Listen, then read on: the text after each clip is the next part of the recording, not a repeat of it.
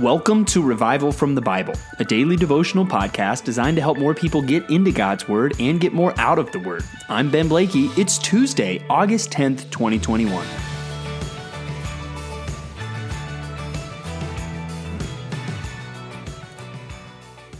Do you think of revenge as a good thing or a bad thing? I mean, if you think about vengeance, you probably think that's not something I'm supposed to do. But what if I told you that the Lord was called a God of vengeance? That's interesting. And we need to remember that the old saying is not vengeance is wrong, thus saith the Lord. It's vengeance is mine, thus saith the Lord. And let's explore that a little bit more as we open up our Bibles to Psalm 94 today and see words you probably didn't sing any worship songs at church this last weekend that talked about God being a God of vengeance. But here in this Psalm 94, we see God being called a God of vengeance. Let's look at the first couple verses together.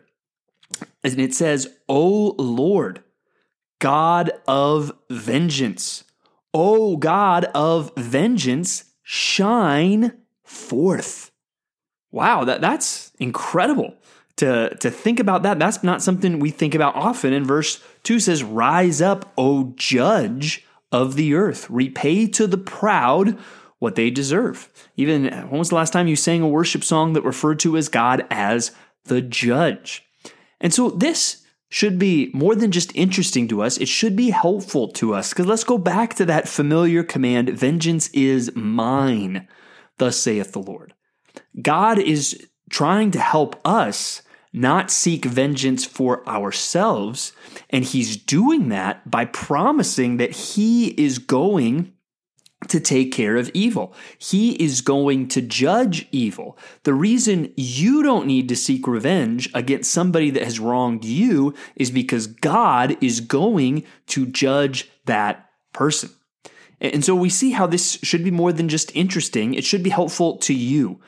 Reading these words should help you not seek vengeance.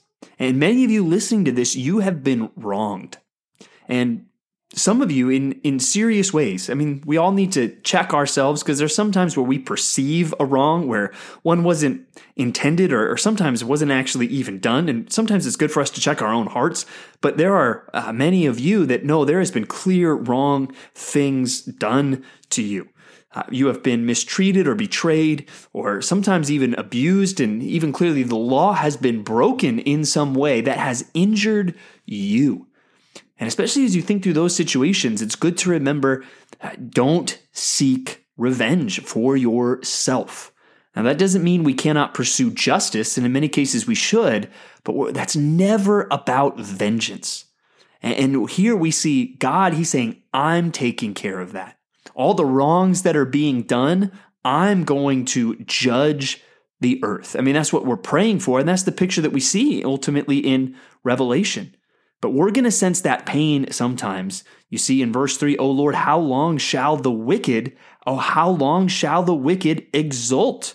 And talking about those that just do wicked things and think they are getting away from it. And even in verse 7, they're saying the Lord does not see, the God of Jacob does not perceive.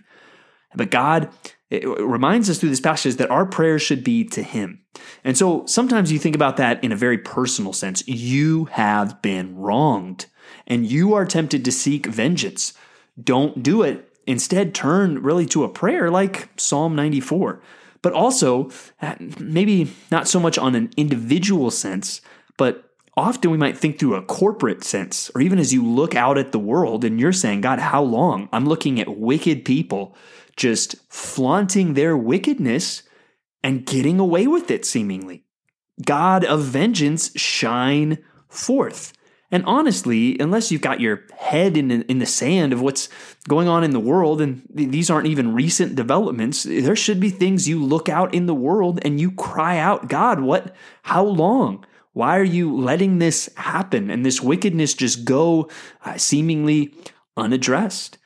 We look at all kinds of problems in the world. I mean, this talks about mistreating people. They crush your people, O Lord, and afflict your heritage. They kill the widow and the sojourner and murder the fatherless. Just thinking of all kinds of wicked things that go on in the world. There are Christians all over the world being persecuted for their faith. That should get us crying out this way. All throughout the world and all throughout history, there are so many tragic examples of oppression and wickedness, even where the powerful are oppressing those who are weak in unjust ways. Here, the killing of the murderer and the sojourner and the murder of the fatherless. That's happened too many times throughout history. And even now, you think of the evils of abortion in our society and how wicked that is. Or you think about just how wickedness is so praised in our culture. I mean, even for me, being frustrated recently, just wanting to, turn on the Olympics with my kids and show them things that, I remember as a kid watching that as a family and just seeing ways that unrighteousness and wickedness is not just being noticed by the world, it's being celebrated by the world. And when we feel those things for all kinds of just wrongs, injustices, evil in our world, we should turn to God. And that's where we don't take things into our own hands. No, we turn to the God who will judge everything. So I want to encourage you, whether it's something very personal to you or whether it's just the frustration you have looking out at the world, take those prayers to God. Now, we need to be careful. Those prayers for us should always have some measure of humility. One, realizing the only reason I am saved is because of the grace of God. I can't pray these prayers from a place of God. I've got my act together. What's wrong with the world? We need to have an appreciation for the grace of God in our lives. But even as we think through that, even as we pray for our society, there should be a tone of ourselves really seeking God's grace and forgiveness. And we're going to get an example of that now as we turn to Ezra chapters 9 and 10. We finished the book of Ezra, and it ends on somewhat of a troubling note. These chapters are all about intermarriage. Now, what's going on here? And even we see where it seems that there is divorce that is happening that is presented almost in a positive way, that the people in repentance are told to put away wives and children. And that's something we kind of scratch our heads and say, I thought divorce was a bad thing. And I think we need to see this as a very unique situation for a unique people, even in a unique period of history. It's not something I would encourage any of you to try to use as a reason for a divorce or something like that. This is a unique situation. And really what's going on here, remember, they rebuilt the temple. They're coming back from exile. And they went into exile because of their idolatry. And one of the commands that God had given them, and even one of the commands that they disobeyed that led them into idolatry, was they were not supposed to marry these foreign women from these other cultures that would worship other gods and lead them into idolatry as well. And here, I think one of the unique things even about the passage that makes it especially frustrating is some of the Levites, some of the people that were supposed to be the religious leaders, were joining in this sin. And so they needed to repent, and even in this extreme case, put away these wives. But I think you see some of the humility that I think should also be a flavor in our own prayers as we pray, even especially looking out at our sinful nation. I think we see some of that in Ezra, and how he prays here, appalled at the sin that's going on. And he says, "Oh my God, I am ashamed and blush to lift my face to you, my God. For our iniquities have risen higher than our heads, and our guilt has mounted up to the heavens." So even I think as we cry out, "Oh God of vengeance, shine forth, judge of the earth, rise up," I think we should also be crying out to God, "God, I am ashamed and blush to lift my face to you." It should not be, "God of vengeance, shine forth and zap all those people that aren't doing all the great things that I'm doing." No, it's, "God of vengeance, shine forth," and God, as long as I'm thinking of it, I'm ashamed and I blush and I think of just the tragedy of my own sin. And I think these things should kind of come together in our minds as we think through just the frustrations that we will have, and more than frustrations, the sorrow and anger that we will have seeing sin and wickedness and unrighteousness and injustice in our world. There's a path where we can take those things and leave them to God, the one who can ultimately deal with those issues. Well, let's move into the New Testament now, and let's start with Colossians chapter 2, verses 1 through 15. And I love just one of the ways that it's put as we think about the Christian life here, verses 6 and 7. Therefore, as you received Christ Jesus the Lord, so walk in him, rooted and built up in him and established in the faith, just as you were taught, abounding in thanksgiving. And so there, as we see that, I love the continuity it draws throughout the Christian life. And we think of salvation and sanctification, right? The moment where we get saved, we enter the family of God. And then sanctification, how we grow as Christians. And sometimes I think we're tempted to make those very disjointed things, like as if salvation is one thing and then sanctification is totally different. And obviously there are some differences to those things, but there's also a lot of continuity. And there I think we see that just as you received Christ Jesus, so walk in him, that we're rooted and built up in him, we're resting on him, or he is our foundation, and faith is what is fueling us and establishing us, and we're abounding in thanksgiving. That's how we should start the Christian life, and that's how we should continue in the Christian life. And it's ultimately all about Jesus.